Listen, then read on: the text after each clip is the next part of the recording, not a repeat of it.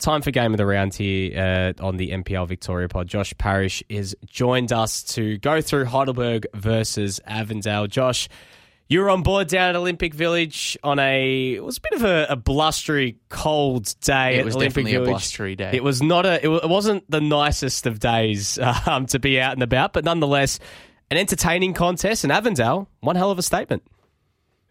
Yeah, it was a windy day, gents. Evening, guys. My bucket of chips went flying a couple of times in the pre-match. I'm not going to lie. But we brave the conditions. We continue.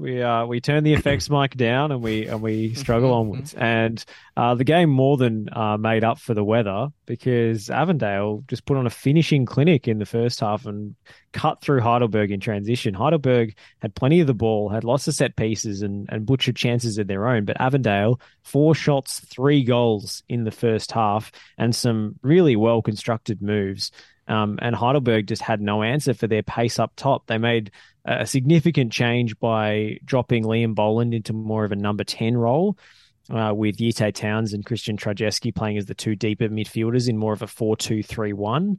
And Yusuf Ahmed played as an out-and-out striker. And I think, that was a big change from Avondale and a new lease of life that Yusuf Ahmed needed after struggling this season. And, he was running beyond the last line of defence, timing his runs really well. And Boland and Trajeski were picking him out with balls over the top or through the lines every single time.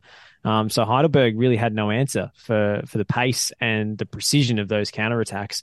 And Avondale really made the most of their chances in the first half and made it very difficult for Heidelberg to come back into the game. It's a really fascinating change. I think we might have spoken about it on the podcast before, or maybe it's a conversation I had with Joey Lynch while watching the Port Melbourne game about the prospect of Liam Boland maybe dropping into a midfield role. The thing is, a lot of the time when he's playing striker, he drops so deep anyway in an effort to facilitate movement ahead of the ball that sometimes he drops so deep that there's no one actually to get the pass through to when he does receive. So almost in a way, having 2 of him would be good. But I notice also that Stefan Valentini returned to the starting 11 for what would have been certainly the first time in quite some time. Steph Zinni was back on the bench. Are those reinforcements sort of returning to Avondale at the right time? Are we seeing a bit more of the Avondale of old as we head towards finals, even though finals not quite guaranteed for them just yet? It's funny, just to dwell on the Boland thing for a second, his favourite player is Harry Kane, and he's a mad Tottenham Hotspur supporter. Seeing him have a similar career trajectory to Harry Kane, at least in a tactical sense, is actually very interesting, because I think he continues to model his game off his favourite player. As we all try to. But Liam Boland's some with really more doing success than others. But yeah, in terms of the players returning from injury, Stefan Valentini got through 70 minutes. He looked completely exhausted after the game. I spoke to him briefly. He said it was his first start in nearly 3 months. He's had very inconsistent football this season, has tried to come back, has re-injured things. But yeah, it did him so good to get through 70 minutes. I think we'll see a sharper Valentini for the rest of the campaign after that. I wouldn't say he looked like the Valentini of old just yet. He looked a bit rusty, but there were still some real moments of quality. In terms of Zinni, a really disappointing one for him, because he actually was withdrawn from the bench because he injured his hamstring again in the warm-up. So he suffered a setback. So he's unlikely, I think, at this stage to play against Brisbane Roar tomorrow night, and we'll have to wait and see for the weekend against South Melbourne. But unfortunate for Zinni. Who declared himself fit and really wanted to play in these important games, and then obviously it ended up being too soon for him. But they do have a lot of players coming back into contention. I mean, Matt Reid was still suspended. They played Phil Ricobene at centre back, and he hasn't played a lot of football this season, but really demonstrated a lot of leadership. Kalulu Kamara actually won Player of the Match on Avondale's socials and was dogged in his marking attempts on Kane Shepherd. I thought he did a really, really good job, and that's the role he's being lined up for against Charlie Austin tomorrow night. So he'll have to be at that same level. But yeah, Avondale starting to get their first choice players back, and you can see the difference. And as Zoran Markovsky said to me after the game, it took them, 23 weeks to find some decent football, but they've suddenly found it. Well, that's the beauty of finals. You can take 24 rounds as long as you do enough to get in the six. Hey, that's all Once you're in, you're in. You got to buy a ticket to win the raffle at the end of the day. But Josh, one team who might not have a ticket to the raffle is Heidelberg. It seems like they've hit a bit of a wall after the slow start, the big run in the middle where it looked like they were the team that no one potentially wanted to play in the finals. But the last 2 weeks, 2 devastating losses at home against finals contenders, a good chance for them to solidify themselves inside the six. What did you take out of that? Because, I mean, defensively, they looked all over the shop. Yeah, the defensive side of things was the biggest issue. And George Katsakis attempted to make a pretty radical change and move to a back three in the second half. And I can't say it paid off. Even though it was 1-1 on the scoreboard in the second half, Avondale butchered that many counter-attacking opportunities where they had 4-on-3, sometimes 4-on-2 opportunities. They got a bit sloppy towards the end. And if things had gone poorly for Heidelberg and Avondale had been a bit more clinical in the second half as they were in the first, it could have been 7 or 8-1. You know, it really could have been really, really ugly for Heidelberg. They did not have the rub of the green, let's say. Adrian Zara forced off with an injury. They lost Joey Franich as well. So forced to replace their entire midfield in the first half, less than ideal. And then Sean Ellis got kneed in the face by the Avondale goalkeeper, Tom Yonkerman. And yeah, it didn't look right. They substituted him immediately after sort of the concussion checks and so forth. So hopefully he's okay, but they might have been being cautious because the result was sort of beyond doubt by that point. But yeah, they lost some players, but they do seem to be running out of steam a bit here. And it wasn't as if they didn't have their chances. Kane Shepherd had a free header from 6 yards in the first half. There were set pieces. They were very, very threatening, and the delivery was really good. Honestly, Milan Roberts could have had a hat-trick. He butchered at least two gilt-edged chances, one of which sort of fell to him about 8 yards out after a goalmouth scramble, and one of which was a free header at the back post with the goal gaping, I guess, because the keeper had come and not collected. So, yeah, Heidelberg looked very, very dangerous, especially off those set-piece situations, but defensively they were completely at sea. I guess the reprieve for them, and in some ways also the danger for Avondale, Heidelberg's final fixture of the season is against the Eastern Lions at Gardeners Creek Reserve. Obviously a relegated Eastern Lions, but an Eastern Lions who has taken points off Heidelberg earlier this year. Bentley Green's coming up against Dandenong City, but Avondale playing against a South Melbourne. Now, a South Melbourne side who, technically speaking, have nothing to play for. But when Nick and I were talking before, Josh, I feel like there's still going to be a pretty keen focus from South on trying to do their best to get Avondale knocked out of finals contention. Do you see Avondale being up to the task with the Australia Cup games in mind of getting the result on the final day against South? It would be a pretty Herculean effort if they did. Well, the minds are willing, the confidence is high. It depends if they've got the bodies. Seriously, it's just a physical limitation at this point. You know, they were in great spirits, as you would imagine, after the win against Heidelberg, and they seem to have really clicked and found their confidence. It's just a question of whether they can back up after the Australia Cup game. And honestly, I don't know. I think it's going to be tough going against South. Maybe South will slow the game down a little bit the way they play. That could potentially give Avondale a bit of a breather if it's not an end-to-end kind of open game. It's going to be a little bit more cagey. But then again, you know, South have some bruising bodies in that team, and Avondale, you know, the one criticism you would have from the weekend is that they were pretty shoddy defensively off set pieces, and South Melbourne are the team that thrives on set piece situations with Max Mikula's long throws in the corners. Like, they're lethal in those situations. So I could see Avondale copping goals if they don't tighten up defensively from corners and those throw-ins. Hey, Josh, before we let you go, it'd be rude for us not to ask about Preston, because, I mean, the championship, I mean, they're 1 point away from wrapping it up this weekend. A big win against Ballarat City in the final home game this weekend. There's a good vibe around the place at the moment, closing in on promotion and all the excitement around the potential national second division. I guess take us through the last couple of weeks, particularly last week as well. Last game at home, getting that bit of a boost on Melbourne City as well. But it's come at a bit of a blow, though, come at a bit of a cost. The key man out for this weekend.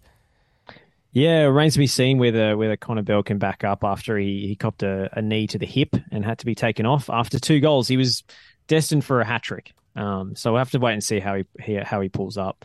But in terms of the title race, it wasn't an emphatic win over Ballarat. They did cop the first goal after 4 minutes, and everyone was kind of stunned, but they kept calm. And they showed off their depth as well. They were missing a couple of midfielders, but Rob Naumoski came in and laid on 4 assists, which is just a superb performance from a guy who's been sitting on the bench for most of the year and has had some troubles with injuries and fitness of his own. So, that just demonstrates the depth of quality in the Preston team. And obviously they were glued to the Melbourne City result beforehand and were hoping that Box Hill could hang on for the 2-1 win. And if they had, Preston would have wrapped up the title on the weekend. But City, showed that fighting spirit and came back and got an equaliser. So that means that a draw for Preston will do against Box Hill. But it's a team that they've already lost to this year. And it's a team that's playing on a pitch that we hear is not in good condition.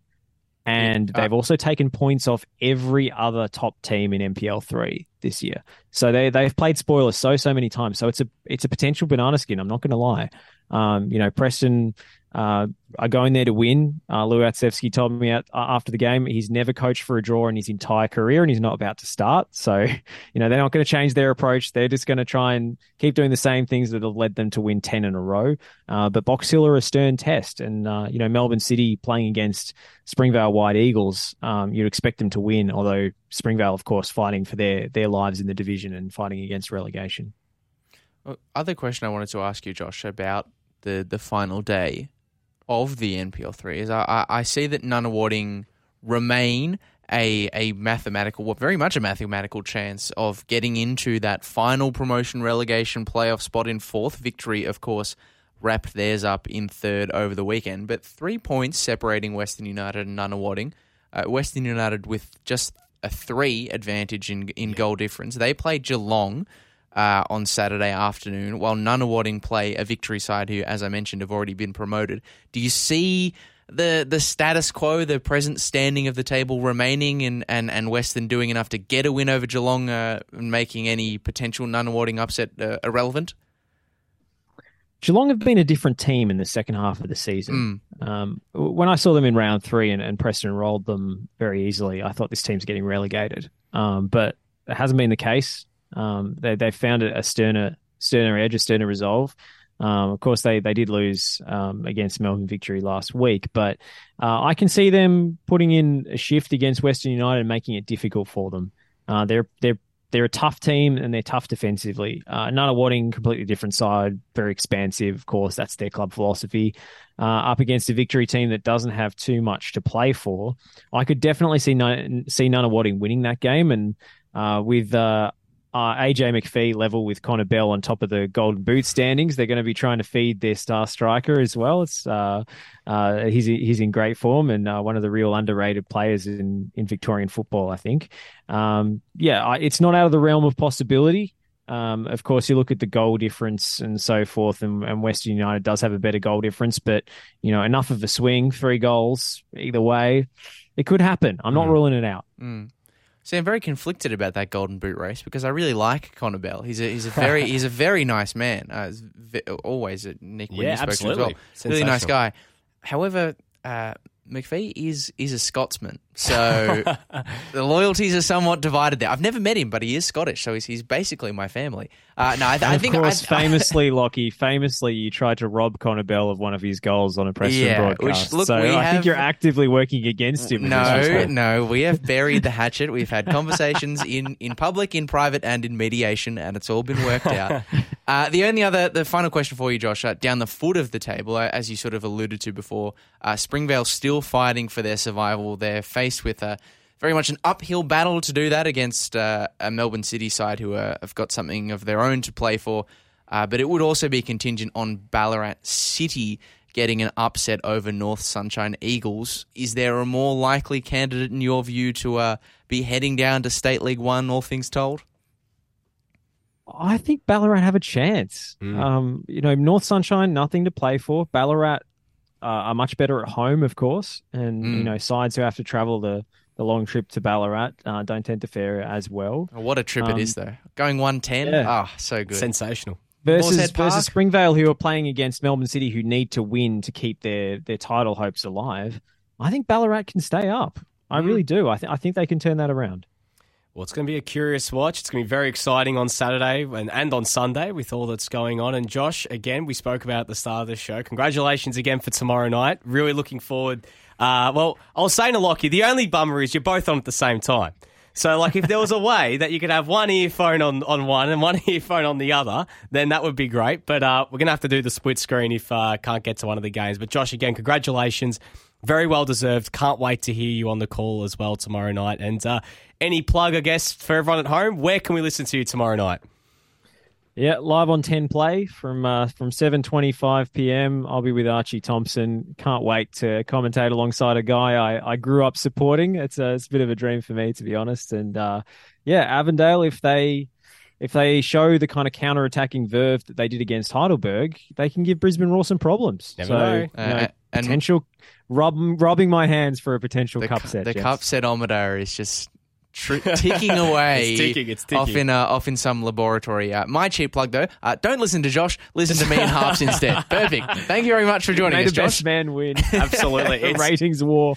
It's like Anchorman. It's like the fight in the car park. You guys are going to meet like at FV headquarters and meet in the car park, and it's going to be every commentator. I could never lay a glove on Josh. He knows. Anyways, Josh, again, thank you. Well, you know, in all seriousness, the first thing I'm going to be doing on the final whistle is going back and listening to Lockie's. Well, you might not have to, because Lockie could still be going. I mean, there's Teo Pellizzeri predicted a 4-4 draw on TNC on Sunday at Oakley, Brisbane City. So if your game ends in 90, Lockie will still be going. Josh, I look forward to you. It does have the makings of one of those bonkers NPL versus NPL games. It does. I've got a feeling too, Lockie. I think you might have a bit of a thriller. Lockie, it sounds like you want like a boring one now. No, not at all. Not at all. I hope you guys are right. Anyways, Josh, thank you so much again. We'll chat to you again very soon. Thanks, gents.